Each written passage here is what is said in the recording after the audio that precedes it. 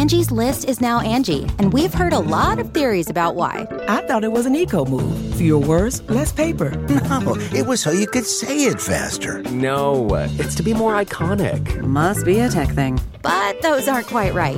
It's because now you can compare upfront prices, book a service instantly, and even get your project handled from start to finish. Sounds easy. It is, and it makes us so much more than just a list. Get started at Angie.com. That's ANGI, or download the app today. This is Merriam-Webster's Word of the Day podcast for October 5th.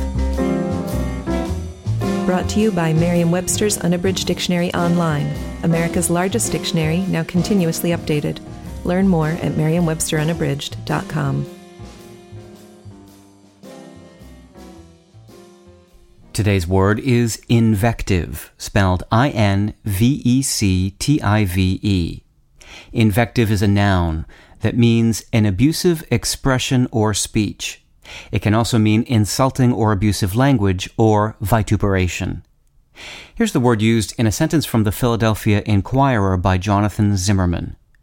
At a moment when American political discourse has descended to almost unimaginable levels of invective, we need our teachers to model a better way to discuss our differences.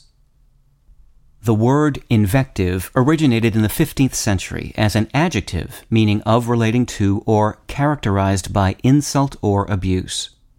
In the early 16th century, it appeared in print as a noun meaning an example of abusive speech. Eventually, the noun developed a second sense applying to abusive language as a whole. Invective comes to us from the Middle French word invectif, which in turn derives from the Latin word invectivus, meaning reproachful or abusive. Invectivus comes from the Latin word invectus, the past participle of the verb invehere, one form of which means to assail with words.